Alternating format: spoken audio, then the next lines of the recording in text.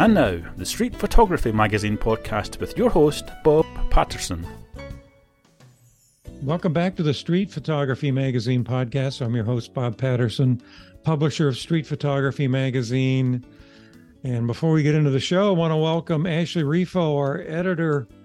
And she's joining us today because she has a lot of questions for our guests. She's happy to hop on today. Thank you for letting me crash the party. Yeah, I'm glad you were able to, because I know you had other things going on today. So thanks for doing it. And you'll see why in a little bit. But I'm going to welcome our guest today, Mark Gilvey. Mark is a professional photographer. He's a graphic designer. He has an entire career of print experience going back in the days before we even had computers, I bet. Maybe not. I don't know. And so he is uniquely qualified to talk about our topic today. This is a little different episode because we're getting into a little bit of some problem solving. And that's why Mark is here with us. A lot of people want to see their work in print. Many people want to get into some type of self-publishing. And it's a big leap to go from our digital world. We're all in a digital world nowadays, to go from digital to the real world, print. Specifically, we're going to talk about Blurb. A lot of people are printing books on the Blurb service, which is actually very cool. I've seen some really, really nice work done on Blurb. I've seen some total junk done on Blurb. And if you want to print your work, whether it's Blurb or anything else, it's good to know the world behind printing, because it's very different than what we see on our screens. And anyway, I want to welcome you, Mark. Thanks for doing this today. It's my pleasure, Bob. And sharing your expertise. So, thanks for having me on. It's been a real journey with this. And it's been a real problem. I mean, I started working on this project early 2000s or mid 2000s, when a neighbor of mine passed away. Pee-wee, that's right. And he had a garage at his house that people would come and visit every weekend. And I walked past it after visiting his widow and noticed a light on, and I asked her if I could photograph it. So I started writing my Blurb book, but there wasn't any way to know what it was going to look like because I was still skeptical. And it was a good thing I was skeptical, because I found a book on Blurb that would describe how to do things and so forth. And I didn't really like the way the black and white came out. So that kind of got put on hold because life got in the way. And then a few years ago, I purchased a book from our friends over at the Fredericksburg Street Photography Collective. They had a book that they did of their work, and I looked at the cover and I looked on the inside, and I mean the images looked real good, but I was especially enchanted with the cover because it had sort of a blue tint to it. And I asked them, did you deliberately put that blue tint in there? I don't believe they did. Anyway, that was the catalyst to get me moving again on this project. So I've now finally completed it. It's a 2-book series that describes all the different ways you can set your files up to be printed at Blurb or print on demand. I think you could put it for that. In fact, just print on demand in general. I just happen to be using Blurb, so I talk about Blurb in here. But I haven't tested, say, Amazon or any of the other ones. But they're also print on demand. I'm So so glad you put this together, Mark. I was just telling Bob, I think last week or this week, maybe even that I've been wanting to print a book, and just the thought of how many different things that I would need to research and understand to even start has been holding me back. ah, Because, you say you started your project 20 years ago. I feel like it would take me 20 years to figure it all out. this So I'm glad this you've done all this back work. this I think this will help you a great deal, and it'll give you more confidence Hmm. in what you send to it. But of course, one of the key things is make a proof. I think probably the first thing I wanted to do was save money and not do a proof, And I'm going to bet that a lot of people are like, I just want to send it, like they're sending it to their laser printer. Um, and no, you need to do a proof. You really do. It's another concern, though. I told the same thing to Bob. I know I need to do a proof, but when you don't know anything about how it's going to come out, or all the technicalities, then you're thinking, well, I'm probably going to have to do 3, 4, 5, 10 proofs, and then the cost of that holds you back. Right. So Yeah. I like that you have guidance that can help somebody maybe get it right, and just like in your mind, you can say, okay, with this guidance, I'll probably only need maybe a few proofs and not 10 or Exactly. Yeah. 20. They won't need as many because Hmm. What's most likely to go wrong in creating a book to print on demand? If you walk into it with no knowledge, what are the biggest problems people experience, or that you experienced? And you have a ton of knowledge in the area anyway. the biggest problem I've found is that life gets in the way and you never do it. That is the biggest problem of all. I Yeah. think probably with just about anything. But once you get started doing it, it's like anything. You build up a rhythm, your mind starts to explore different possibilities. Um, but there's also the technical challenge of it. Uh, Mm-hmm. we as photographers tend to nitpick everything. And uh, while that's okay to a degree, chances are you may be designing the book for someone who isn't. And you just need to understand that you may be overkilling it, you know? So, so the book will help you um, nail down some of the most of the things that you're going to come in contact with, like understanding your white point, your black point, um, different colors of black, um, that sort of thing. And I also go into some layout stuff because photographers don't know anything about layout for the most part. So I cover a little bit of that. So, what about monitor calibration? You've mentioned that several times. And do you have to calibrate all monitors, or some, like MacBooks? Are all MacBooks the same and you don't have to worry about it? Um, Everybody's computer monitor is a little different. As I like to put it, everyone else but you is looking through rose-colored glasses. They don't really know what they're looking at unless their monitor is calibrated.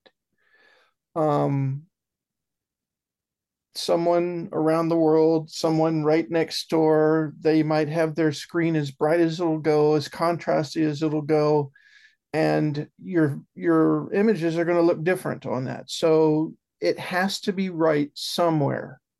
So that's why I encourage, people to get themselves a decent monitor calibrator, and actually all monitor calibrators are just decent. So I can only think of two or three really.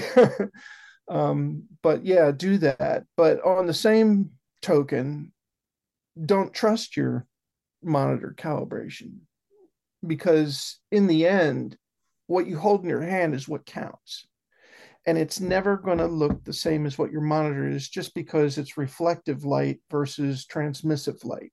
So what's the point of calibrating your monitor and getting it to look right on your screen if it's never going to look like that in the printed version? You get it right on your screen because it has to be right somewhere.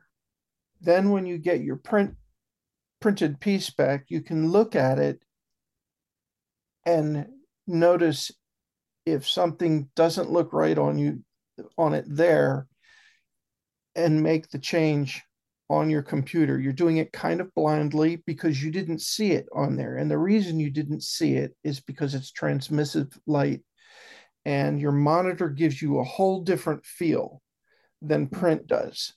And print will pick up things that you just can't see on there, which is kind of backward because you don't have as many colors to work with either on print.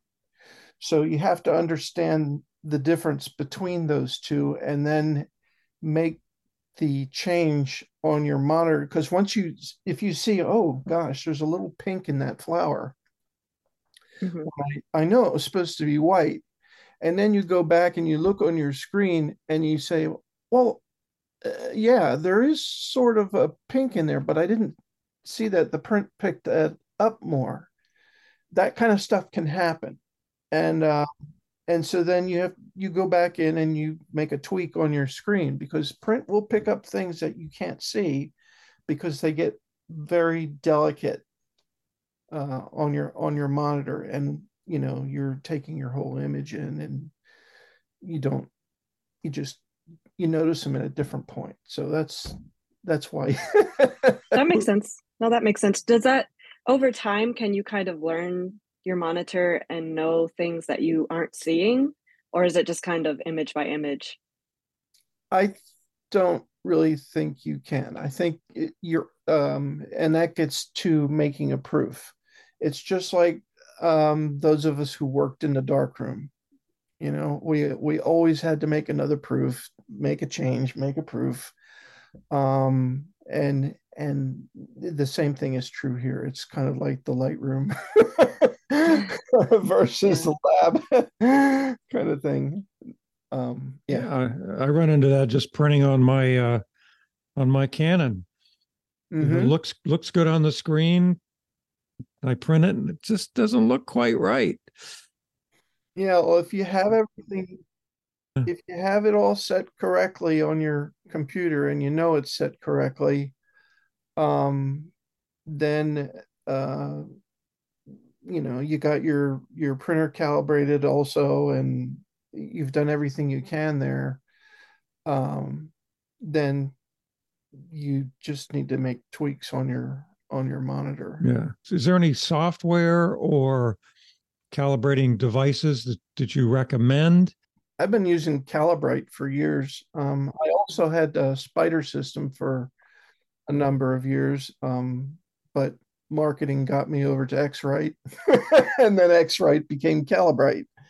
So I've been using that, and I think I went to them because they had the color checker passport, mm-hmm. which I would use when photographing locations and things like that, and to give me a reference.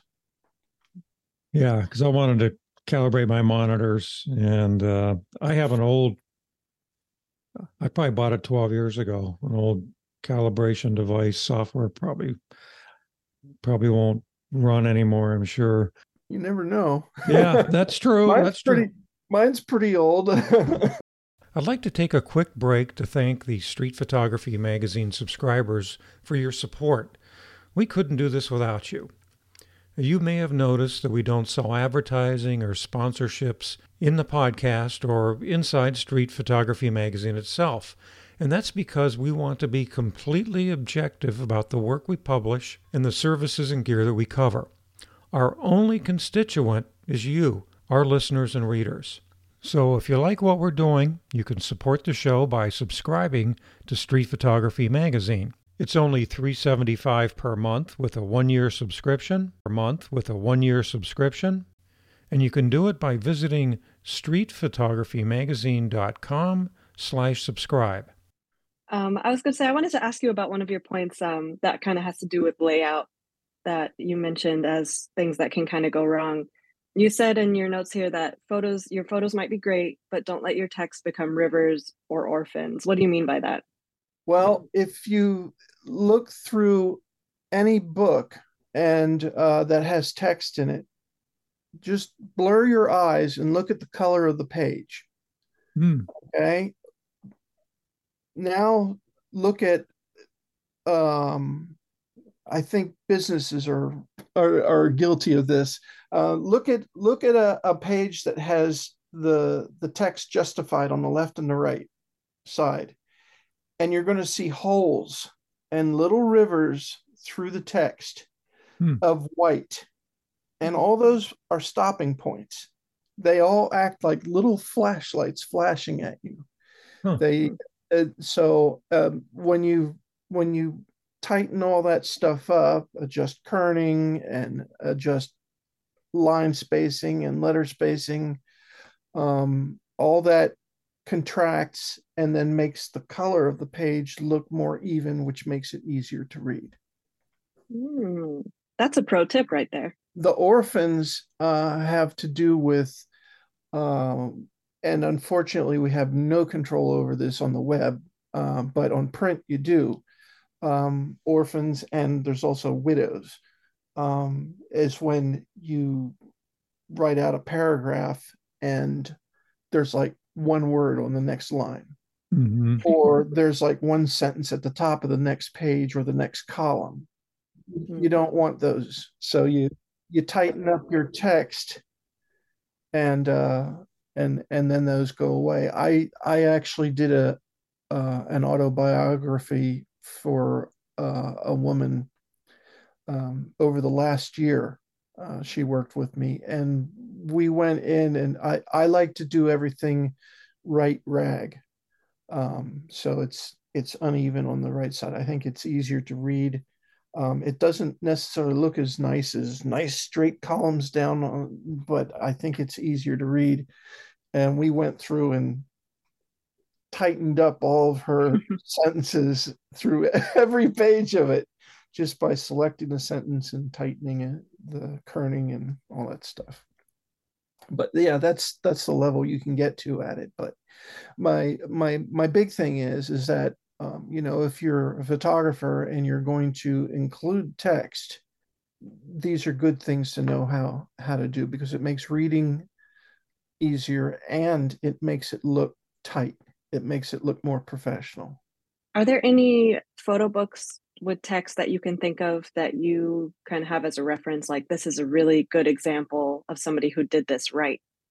No. Okay, if you think of any, let us know. No, I mean, you could look through Blurb even, and there's plenty of people on there who've got previews to their things, but you'll see, if there's big white spaces between, for example, a lot of this comes from the age of typewriters. For example, people put two spaces between sentences. You don't need to do that. You just put one space between them. And if you look at the difference between the two, one of them is like a real bright little flashlight flashing at you. Yeah. The two space versus one where it's fluid reading. Let me take this moment as the editor of Street Photography Magazine to say, if you're sending us a submission, please don't double space your sentences, because I have to edit that out. Aha! 9 years, and you're just now telling us that. Most of us who learned on typewriters always leave two spaces. Yep, I've gotten over it. Thanks, Ashley. I'll stop that. You're not alone. Don't worry, Bob. No. Oh man, yeah, I don't miss typewriters. That's for sure. One more thing in terms of problems, you put a thing in your notes about black and white. It said we should understand how to print black on black, which was interesting. White on white, and avoid blobbage. Blobbage. Probably sounds Yes. like indigestion or something. I don't know. That's my term I coined in the process. If you are printing grayscale images and you wouldn't to put them over a black background, blacks are not the same color. Yeah. One of the tests I do in the book shows you the difference between putting a straight, true grayscale image versus a four color or an RGB or whatever. In fact, there's one page that goes into great detail over all those. Now, I also need to preface this that when I send my convert my files to PDFs, that the Blurb PDF creator it's like the man behind the curtain. I'm not exactly sure what he does, but the thing to remember is that this is what I put in and this is what I got out. And regardless of what happens in between, it may take what I did and turn them all into the same type of file on the other side. But that is what it will look like if you do this. So black on black and white on white, you can end up, let's just say you have a photo that you took at night and you put it down on a black page. The black that's in your photo might be different from the black you have on the page. Mm-hmm. So it's important to understand the profile or the color build of your black for the photo versus the black for the background. Same goes with white. And what happens is that if you have a night photo and you combine them on that page, is you can get blobbage. And it's basically where a big black area melds in with the background, and then the background becomes part of the photo. Mm-hmm. So without a border around that, it doesn't look right. So you add a border or print on a different way. Adding. Well, I'm sorry, just adding the border is probably the best way to do it.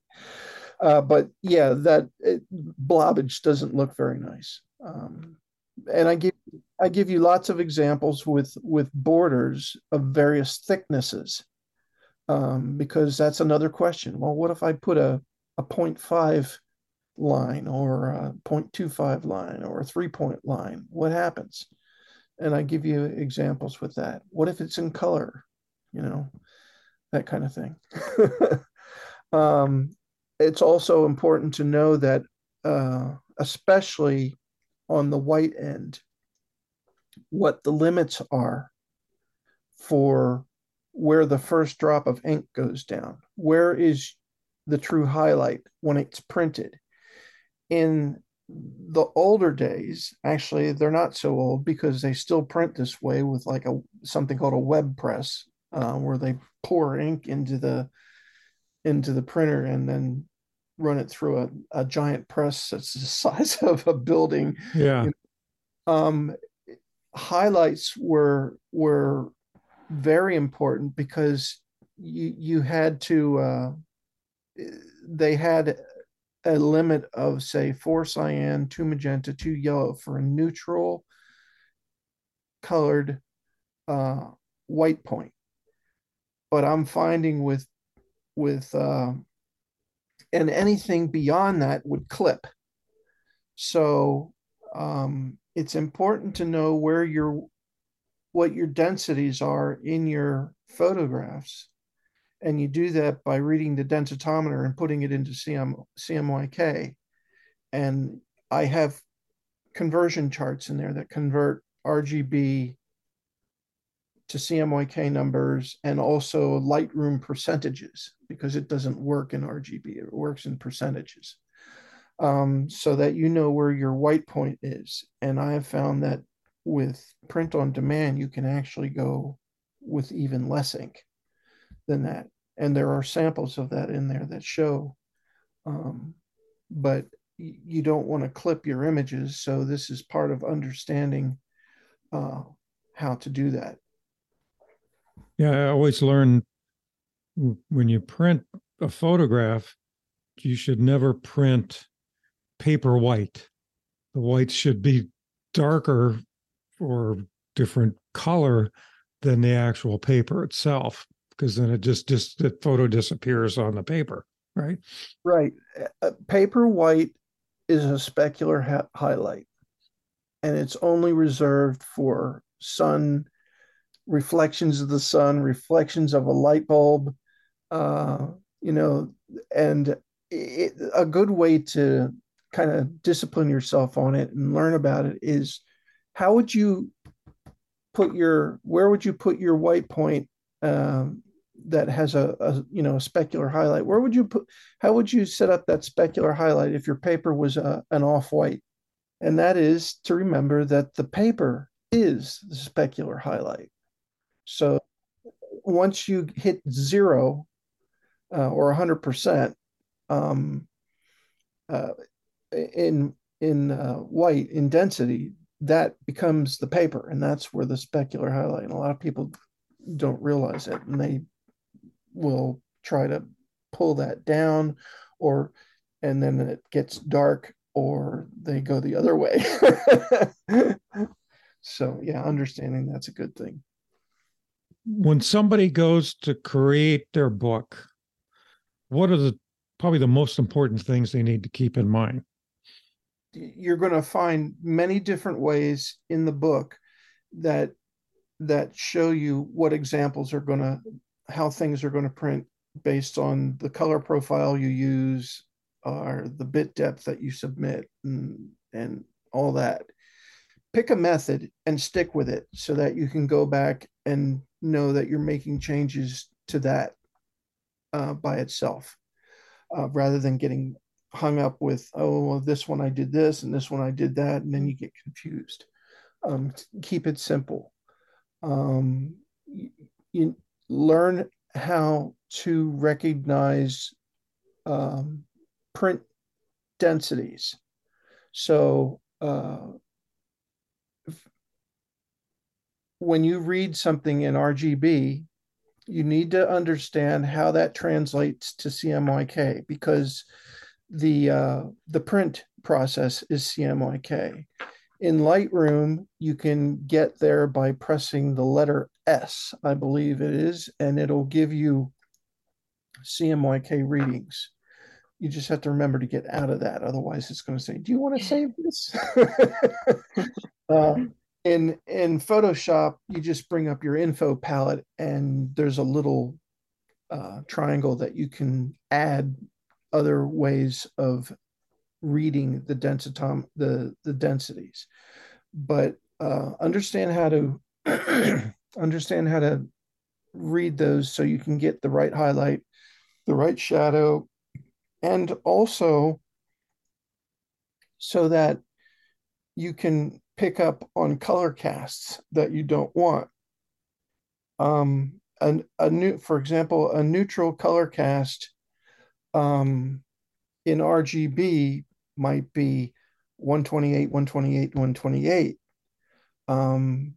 But in CMYK, it would be something where the cyan is a little higher than the magenta and the yellow. And you can see that if you put it over gray and you have the CMYK, you'll see what it would actually read in CMYK. So that if you're looking at one of your images and you say, well, that shouldn't have that kind of cast, I see the magenta is a little high and I want it to be neutral. So the densitometer will help you recognize that, and then you can go back and make whatever appropriate change. Let's see. Pay attention to printing quality. Blurb isn't perfect, and they have sent me probably twice some flaws, but they've reprinted them for me with no charge. However, there is something called the 85% rule that they run on their side that I heard about, and that is if it's a slight difference they're not going to reprint it. But if it's a physical mess up, like a little blob of ink, because I have had that, a blob of ink got on a number of pages, they'll reprint that. One time gradients didn't look right. It looked like it digitized or something, and they reprinted it. And they were very good about that, even though I was only having one copy printed. So keep that at hand. So, a question for you about that. These on-demand printing services that are out there, like Blurb, do you feel like at this point, because there's a lot of variables like you're talking about, sometimes they mess up, sometimes you don't know who's printing it or what happens when it goes through their, when you upload your files or whatever. So can you really get a professional quality book that you could sell out of a on-demand printing service that you do online? Do you feel like that's possible? Oh, absolutely. I do. And you're going to see it when you get my book. I chose the premium version to print this. I was going to do this whole test on their standard version, which is a cheaper version, but they had been running into paper issues, and they would swap out a paper. So it was supposed to be glossy, and it didn't come out. It wasn't glossy. I said that's all they had at the moment because they were running into shortages because of COVID. So I just decided not to go that route and do it the premium way, so you would know the best it could look. And when you open it, you're going to feel it. It feels professional. It feels really good.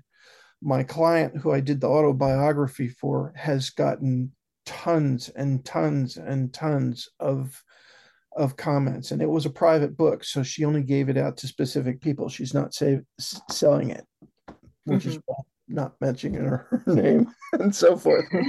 But she gave it out to specific friends, close friends and stuff, and she's gotten so many compliments on it. So yes, you absolutely can, and it is really exciting when you open it up and look at it in print. Yeah. No, it's just a question because, sometimes you get like, okay, I can sit down on my computer and do this myself. Am I actually going to get something that's the same quality as if some mega publisher picked up my book and did it for me?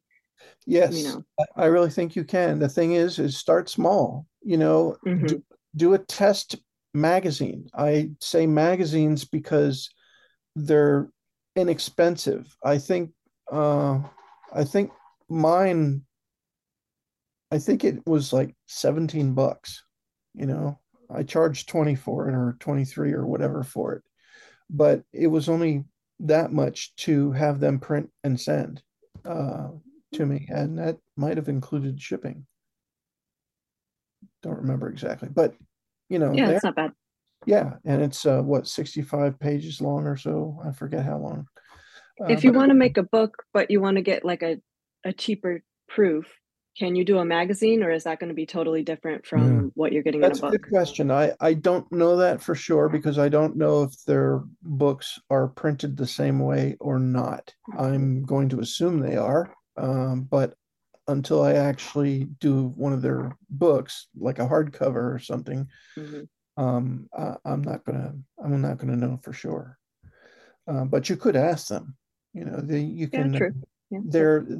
They're pretty attentive to get back to you with information. So just add that stuff in your contacts so you can get a hold of them. Sometimes they take a little while, but they are responsive. Yeah, I want to back up a little bit. You've been referring to your book, and I have to apologize. I didn't ask you early on about your book, but Mark has created 2 books on how to make print-on-demand books look really good, which is what he's been talking about. He's been talking about the problems and some of the best practices. But why don't you tell us a little bit about your book? And one thing that I really like about it is that you're teaching how to use Blurb, and you're using Blurb to print the book so you can see, and it's probably the only way to see how your recommendations actually work, by seeing it by using that actual Blurb process, right? Right. Yeah. I'm sure you could say that more elegantly than I just did. But tell us about these books and what they're for. Okay. And by the way, I bought his black and white book. I haven't gotten it yet, and so I'm really looking forward to that. Um, it's not available as a PDF because to really understand the process, you have to have it printed. Um, you don't know who or where it's going to be printed, and maybe that printing company might have a bad day. Maybe there's a problem with their printers. Maybe things are perfect, but there are printing companies all over that from what I understand, I could be wrong about this, but I believe there are printing companies all over the world that are printing for them. Well, actually, there's a guy who lives right around the corner from me who does printing for them. Anyway, the book is you really have to have it printed to understand what's going on. Now, I thought about making a PDF version of it available to people, but like it like we pointed out, looking at it on screen versus tactile, your ultimate is the tactile. So you really need to look at it on that. So I haven't made it. Yeah, there's no way we could know if you knew what you were talking about unless we had the physical book. That's right. That's right. And not only the only way we can trust what you're telling us. Exactly. You have to have the book. I know, catch 22, right? And when I made the book, I sent it to them to be printed. When I got it back, I evaluated what was going on with it. And then I wrote notes in the book about what was printed. So basically, it has already been gone through a process, and I'm commenting on what the observation is that I make. And I don't give you any hard and fast rules in it. You have to decide on yourself for yourself. You look at what you see, you read what I wrote, and you see if you feel they match, because our languages can always reinterpret things slightly different or so. But then you can have a better idea for what your stuff might look like, and then apply that to your own process. I use Lightroom and InDesign and Photoshop in here exclusively. I don't use the Blurb book creator, which people who it's an easier way for folks, but I'm not sure how much control. I've never used it, so I've always done things by getting in there and manually doing it myself because I don't like to be restricted. Yeah, I've used their little maker program they have and InDesign, and I think you do have a lot more control and many, many more options as far as layout and design if you just use InDesign. Right. And now it doesn't mean that you can't do it the other way. You certainly can, but this will help you understand how to do it and what's going on in the background, because on their website they have a pretty good description of how to do everything, but it doesn't tell me the what ifs, and there are so many what ifs for us as photographers, and that's what I do in both books. Is I give you those samples. I also have samples in there for HDR, bad HDR. A lot of that going around. Yes, and what could happen with it once it's printed, because you're using color that's just not printable in there. And we also talk about doing the preview in Photoshop and what that means to images like that. So that's the whole story of Gamut and Simca. Smike, I'm sorry. Smike, I affectionately nicknamed CMYK Smike. Not Smeagol, Smike. And there's the adventures of Smike and Gamut. Yeah. And really, just to clarify, there's two versions of this book, one Yeah, for color printing and yeah, one for black and white. yeah. I knew there were going to be people who just want to do black and white, so Yeah. I had to do that. But I also had to do the color one because it just you got to do Yeah. that. The the the the thing is if you buy the black and white, you don't necessarily need to get the color. But if you buy the color, you need to buy the black and white because the tests that are in the black and white also affect color. So yeah, the black and white is a good one to start with. If and this is a great crowd for that. By doing this, taking on a print project like this, you're going into a whole new learning curve. Yes. And to me, it's baffling. And hopefully your book flatten that learning curve. Yes, that's what my goal with it is. Um, uh, we've become really, I mean, you take a photo, and then just print it. There's a whole world of, and I mean, your readers understand this.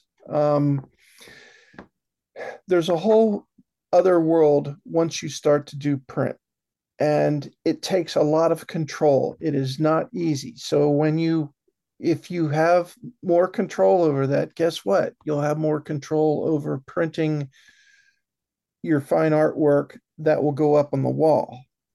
And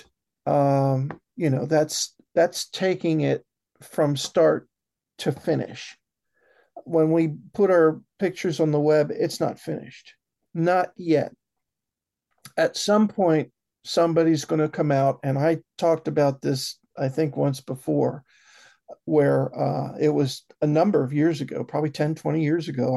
I heard that DuPont came out with a paint that you could change the color of with a rheostat. So your kitchen could be yellow in the morning or orange at sunset or blue or something like that. How long do you think it's going to be until you can put pictures on that? Once digital can remove print, then your pictures will be finished. Um, I saw it's getting very close too, because I saw that there was a BMW that had paint that could do that. It could Mm-hmm. add patterns to it. So I'm like, it's not far. It's not far till you can put pictures on your walls that way. So, but right now, for books or hanging on your wall kind of thing, it's a process to go through. It's going to take you a while, but do it slowly.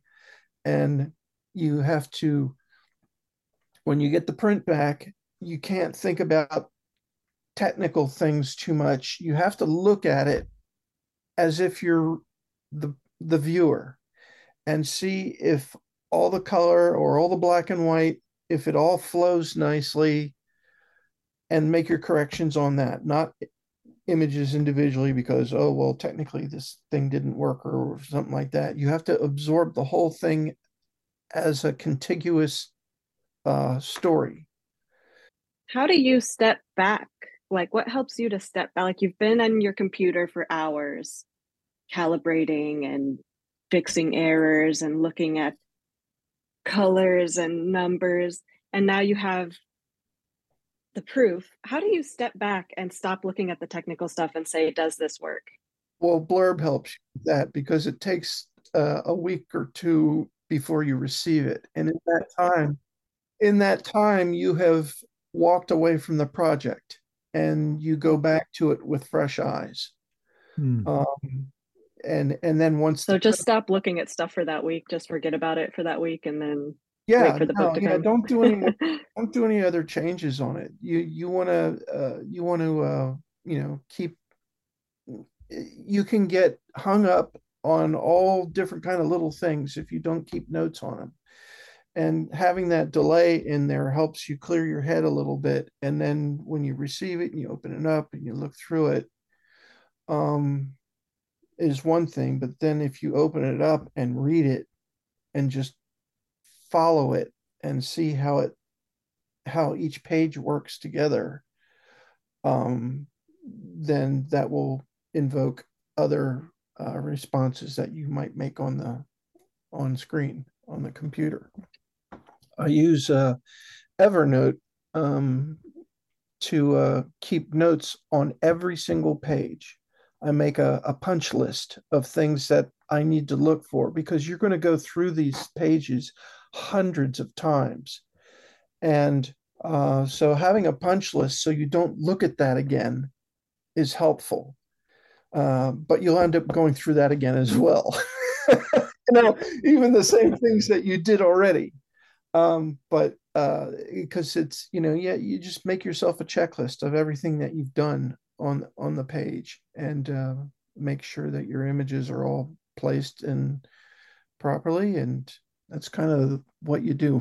You said one thing in your notes that really struck home with me, mainly because of a problem I had printing a photo. And you said, don't compare it to your monitor, compare it to your heart. And the story that it says what it should look like. This is an aesthetic call, not a blame game. And right. I really like that. That helped me a lot just before I go back and reprint that photo. Yeah, no, it totally is, because you're going to get hung up on technical, because that's what we do. It's our natural, existence. And you have to go back and you have to look at things with your heart and see if it flows nice, and then make your judgment calls. Because for example, in the book I was working on with my client, we had a photo of her in a certain color dress, and then we brought this other picture in that also had a similar color, but the whole image looked a little different. And I suggested that she let me balance those two so that they look the same on the page. Otherwise, one calls out too much. And you're going to run into those things. Maybe the image was correct when you evaluated it in the project that you created for that shoot. Maybe it looked great there, but once you got it in the book and put it side by side with something else, brightness, contrast, density, whatever, might make it not flow properly, and you have to make a change to that. So it's definitely a creative decision. Well, how do people find this book? In my website, my fine art website, there's a product link, and on the product page there are all the different ways I'm going to try and monetize my photography, either through clothing or prints or education. And the top right one says image creation. That link will take you to a page that has both books described on it. You can't buy both at the same time. You have to do it as two separate orders. And I tried to find out if I could throw in a coupon code, and I can't do that either, because Blurb doesn't do that stuff. Yeah. So they do periodically offer discounts to people buying books. So I guess sign up for an account and wait for them to send one of those out if you want to get a discount on it. But that's why I did them as magazine style, is to keep the cost down. Originally, it was going to be both in one book, but I knew it was going to be way too expensive, so I split them out. I was actually going to include what may be the next book that I do out of this, and that's on toning. Sepia toning, selenium toning, trying to reproduce those on the computer. That may be another project down the road. But I was going to have all three of those in one, and I knew it was going to be just way too expensive, so I split them out. What's the web address for your fine art website? It is mgfineartphoto.com. That's MG as in Mark Gilvey, mgfineartphoto.com. If you search for my first and last name, my business website will come up, Mark Gilvey Creative, which is my commercial photography business. But that one might also come up. If you look for Mark Gilvey Fine Art Photography, that should come up. But that's the URL to get there.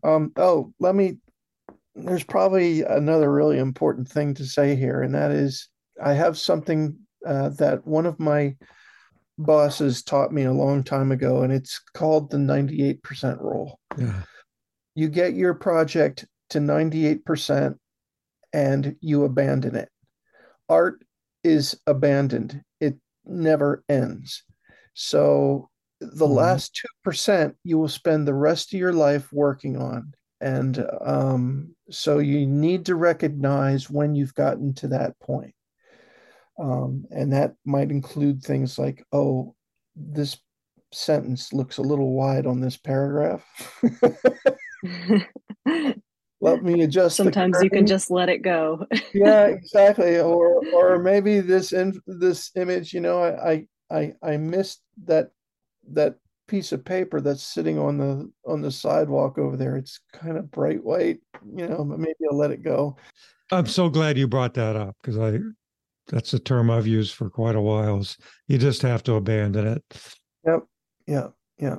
So, and then, you'll look at it, you're always going to find things wrong with it. I always try to equate things with music because, think about bands that write music.